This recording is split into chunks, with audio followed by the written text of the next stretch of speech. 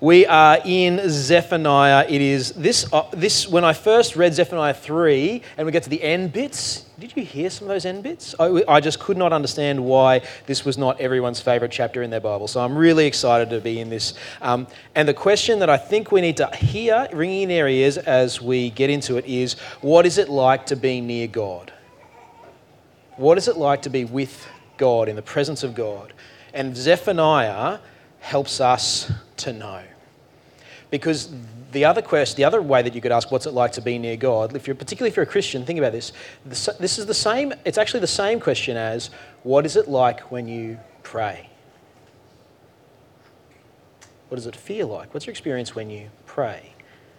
Because isn't that the same question as what is it like to be near God? All right, we're going to get into Zephaniah 3. We're back with the royal insider and his tell-all reveal of the royal family. No, not the House of Windsor, in Jerusalem in the 7th century BC. And he started out, if you remember, putting the spotlight on his household. Then he looked out across the whole country, and then eventually all around the ancient Near Eastern world. And the message was, Yahweh God will not tolerate your evil any longer. The whole world will face Yahweh's reckoning. But now he's come back full circle to Jerusalem again. And this time he addresses her in very personal terms. And he does not hold back in making public what had long been true, but as in a tell-all exclusive, had previously been kept secret. But now it comes out. What is Jerusalem really like? Well, here we have it. She is rebellious. She doesn't listen. If someone offers a critique, she's always got an answer. Oh, no. That's why that was okay. That's why what I did was fine. I thought it all through. Even if God's the one calling them on it, she won't trust him. She'll go to church, but when the decision is between trusting God and going with what she already thinks, Jerusalem knows what's best. She goes with what she already knows. So in the end, because of that, she will not draw near to her God. She'll do church things, she'll offer sacrifices, but she doesn't deeply, intimately, obediently commune with her God. And the men who rule her, goodness, they're predators. Verse 3, you see that there? They are roaring lions, evening wolves that leave nothing till the morning. These are the people who will not stop taking until there is nothing left to take.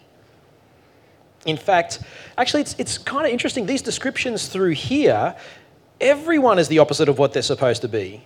Her prophets, so we're down in verse 4, her prophets whose job it is to speak the truth, they're treacherous. They speak lies. The priests, people who care for holy things, profane the holy things, and they end up living in ways that work against the very law that they are supposed to promote. Everything is wrong in this place with these people. But Yahweh still lives there. Verse 5. God still lives there. He lives with this disobedient people and has for a long time. We saw the timeline. It's been 4 generations of rebellion at least. Even since just this small part of the saga, 4 generations. Started with King Hezekiah. Multiple lifetimes. How are you with sitting when there's something you want to correct patiently? This is 4 lifetimes of patience.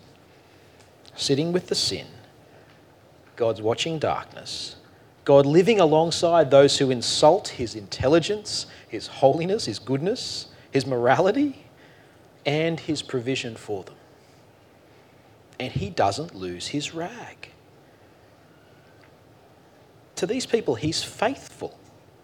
He continues the world spinning. The sun rises, the rain falls on the righteous and the unrighteous. You see, this is the thing. God is perfectly pure, make no mistake. But his love and faithfulness and his commitment to humanity results in his ability to just be with a surprising closeness for a surprising period of time to people, even though they're evil. See, like a good patient teacher, he's there, but like a good patient teacher, he makes Israel very aware of the limits and the consequences. And in verse 6, he says, be careful. You don't want to face the discipline. I've done discipline before. Have a look at verse 6 with me. I've done discipline before. I've cut off nations. Their strongholds are demolished. I've left their streets deserted with no one passing through. Their cities are destroyed. No one will be left. No one at all. This isn't my first rodeo, says God. And then verse 7, if you respect that, hey, look, there is a way out. There is sensible options here for you. Just return to me. I promise. I can take a sorry well. I can deal with a sorry. But the first half of verse 7, I said to the city, surely you will fear me and accept correction. He's just hoping for it. Then your dwelling would not be cut off, nor my punishments come upon you. But they were still eager to act corruptly in all they did. And so that's it. God says, you're toast. Hammer will drop. It's the end. Sure, some of the humble in the land may survive. The promise of shelter at the end of chapter 2 is very, very real. And yes, there is no requirement that you need to meet in order to get into that shelter, except for humble yourself before the Lord and ask for it. A simple, genuine sorry. But those in Jerusalem, those ones who do say sorry, they're going to be the exception, not the rule. They're going to be a remnant, just a shining little light, but amongst a background of destruction. For the day I will stand up to testify, I've decided to assemble the nations, to gather the kingdoms, and to pour out my wrath on them, all my fierce anger. The whole world will be consumed by the fire of my jealous anger.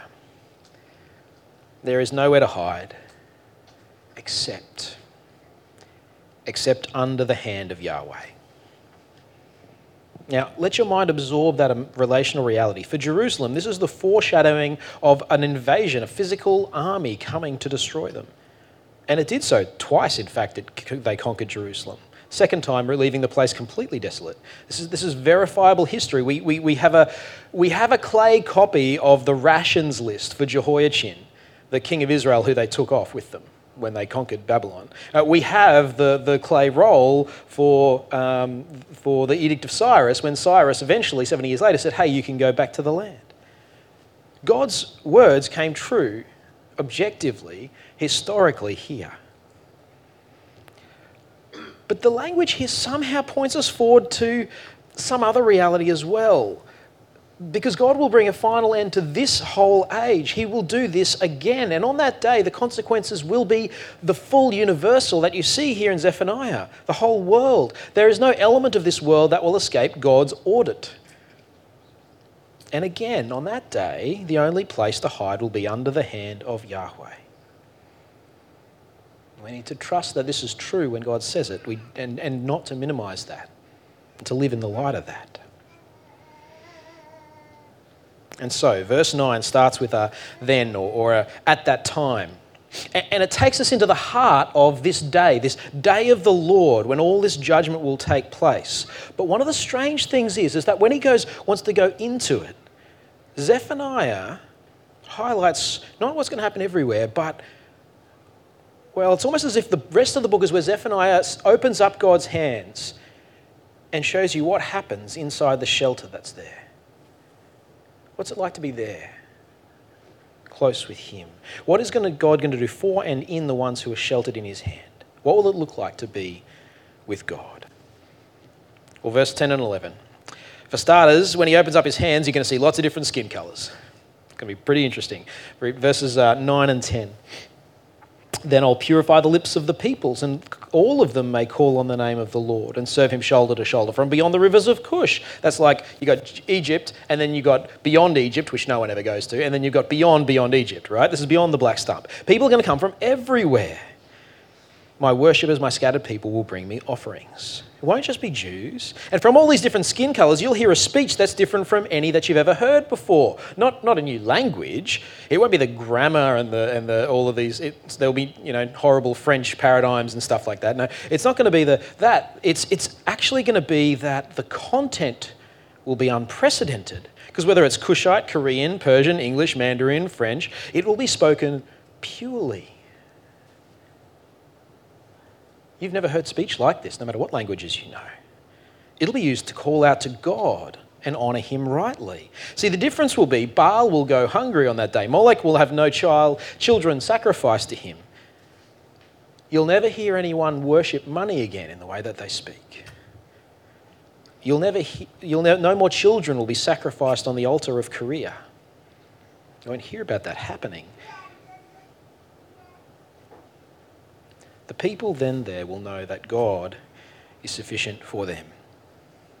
See, there's no longer be people worshipping other gods. Their speech will be pure and they will all call on the name of Yahweh. He is what will make them happy and blessed and complete. Whether they have the things that they would kind of like to build for their life in Hobart, or whether they're overseas in the back of beyond and have nothing. He will make them happy, blessed and complete, and they will speak like it, as we've already heard someone do tonight. Now, let me read to you this one little sentence, this in verse 11. I think this has got to be the most amazing sentence in Scripture, possibly. At least it's up there, right? It's not a 3:16, but it's still good. Verse 11, let me read it to you. On that day, you will not be put to shame for all the wrongs you have done to me. On that day, you will not be put to shame for all the wrongs that you have done to me. Do you see what he is doing there? Do you have anything of which you're ashamed? Don't put your hand up. There'll be a lot of them. There's an easy test for this one, by the way, to see if you've got anything that you'd be ashamed for. If God was going to put on a movie in the cinemas, I just went to the cinemas on Collins Street today, and if there was a poster up, Life of Pete, on the wall, would you buy your friends tickets to come see your life on a big screen? Every thought, every deed. Would you get your mum and dad front row seats? Your kids? Whew. We have all done things that we're ashamed of, right? You've done things and thought things in your life that would shock and should shock people. And yet, on that day, you will not be put to shame for all the wrongs you have done to me, says the Lord. Do you see what he's doing in both instances there? He's not pretending you've done nothing wrong. All the wrongs you have done to me is part of the sentence. There is no pretense that you are better than you are. They're there. And yet on the last day, if you humble yourself before God, he is not going to use those things to humiliate you. That is not on his agenda. He could. You might even say he should. And yet he won't.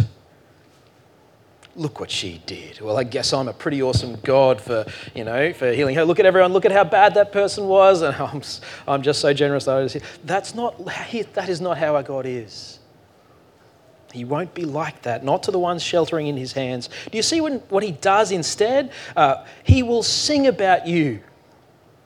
Instead of a movie of your transgressions before people, there is going to be a musical dedicated to you in verse 17. The Lord your God is with you, the mighty warrior who saves. He will take great delight in you. In his love, he will no longer rebuke you. The time for that's past. He will rejoice over you with singing. Not only will he not shame you, he'll make you world famous as his sons and daughters, that he is proud of being his sons and daughters. He won't be embarrassed by you. He won't be ashamed of you. He'll take delight in being associated with you. So what happens when God judges? We're just going to pick up three little movements in the last couple of verses. These three movements are: arrogance becomes humility, lies give way to truth, and violence turns to peace. You see it there. Arrogance becomes humility.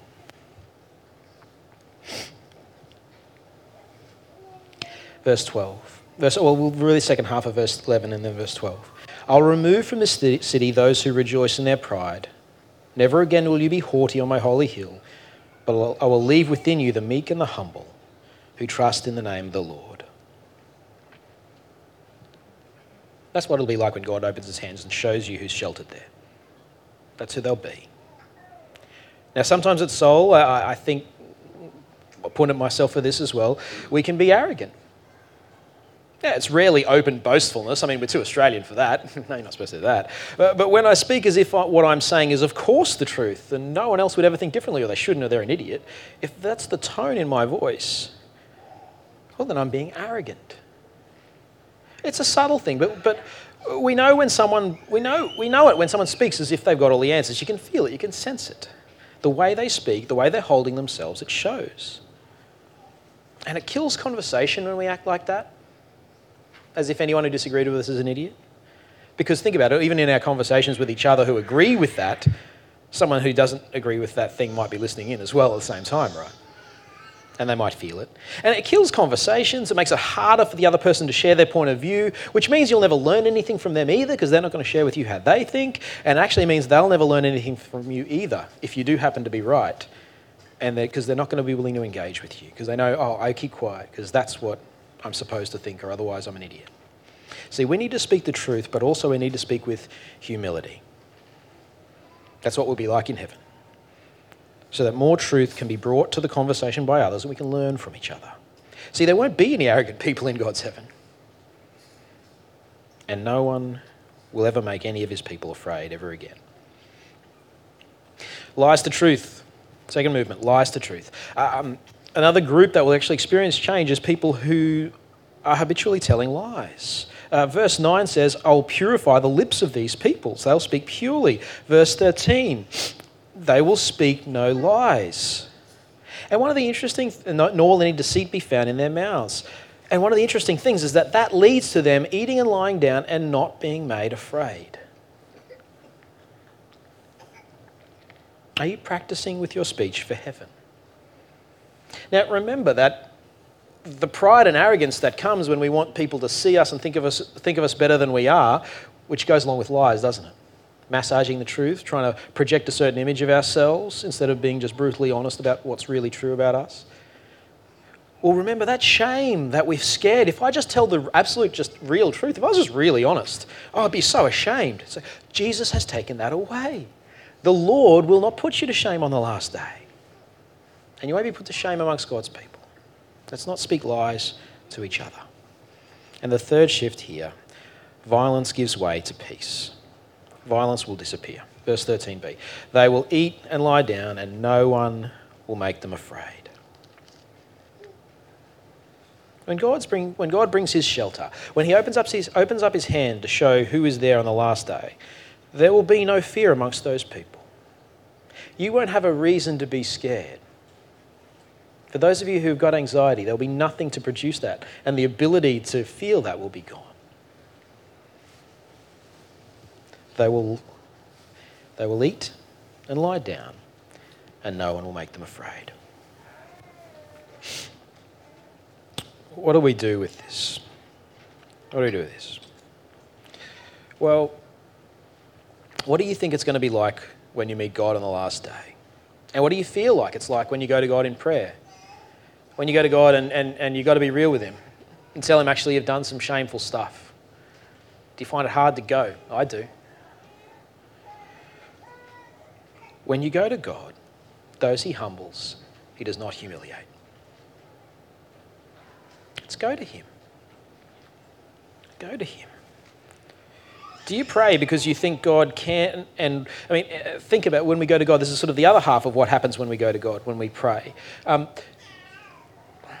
In the first half of the book, it was people who didn't think God would ever do anything. God is just this impotent sort of, relief teacher sitting at the back and freaking out while the class goes into mayhem. Do you pray because you think God can and will powerfully act on your behalf? Or do you pray because you're kind of supposed to? What do you expect when you go to God? Expect him, as Zephaniah says, that those he humbles he will not humiliate, but also expect that he is a powerful God who can and who will act for the best interests of his people. Go to him. Go to him. And the last one is, what would you have to give up trusting in order to experience that? You see, whenever we don't go to God, it's because we're going to something else. Don't mistake that. We're worshippers as people. We don't just do nothing. We find ways to cope with life. And if I'm not going to God to deal with these things that I'm facing, then I'm going to something else. To myself, perhaps, and my genius little tricks of dealing with life. Or maybe I'm going to my sense that I've got this wonderful wife and family and that makes me a person. I'll just absorb myself in that. Or maybe my career makes me good. Or maybe money is going to make me secure and safe. Maybe I do so much great ministry that I can feel proud of my ministry. When we're not going to God, we're going to something else. What would you have to give up trusting in to go to God and experience his singing over you? As we give up those things, we will pray more. Just come to verse 19 and 20 with me, the last two verses of Zephaniah. At that time, what's he going to do? I'll deal with all who oppressed you. I'll rescue the lame and I'll gather those who have been scattered. I'll give them praise and honour where? Specifically in every land where they were put to shame.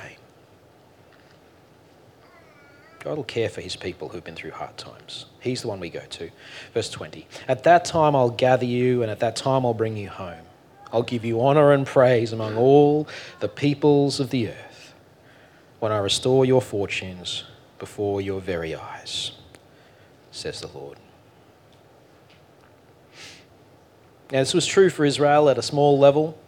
After 70 years, God did bring back a remnant, but they weren't special, they weren't amazing, and they still were sinful. And then all of their shame, all of the shame of them having been destroyed and exiled and kicked out of their land for all of the sins that they had done, God took away as God came to this earth. Jesus, God the Son, took on humanity and he got hung up on a cross. He was put up on a movie screen, naked and ashamed,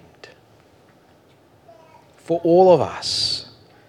People paying him out, laughing at him, so that it would never happen to you. He fulfilled the role of Israel to take all of the sin of the world on him and to take its shame so that it would be taken away. You see, that is how you know that when you go to God, that though he will humble you, like Job sort of kind of got humbled pretty hard when he went to God, that he will not humiliate you. How do we know that? I'm not just saying because Zephaniah says it, though Zephaniah does say it. I'm saying that because Jesus took the shame away. And he's not out for your shame. He is actually out. Can you hear the soul of this? He is out to glorify you and praise you and give you honour and praise among all the peoples of the earth. That's God's plan for you. So what's it like to be with God? What's it like to be a refugee in his hand? Well, we get humbled. Our speech changes. Violence turns to peace. And the ones he humbles, he doesn't humiliate. He sings over them. I'm just going to briefly pray. Heavenly Father, help us to go to you. There are things that we might have to give up going to a little bit to get ourselves back to praying to you, to knowing that being with you is the place of shelter. Father, there's lots of other things that distract us. And it can be easy to pretend and think that you're a God who sits back and does nothing. But it is not true. You have judged in the past, you have proved it, and you will judge in the future. Father, help us to humbly go to you and ask you to shelter us in the palm of your hand. And thank you, Lord, thank you for what we can expect, that though you might humble us, you will not humiliate us. Amen.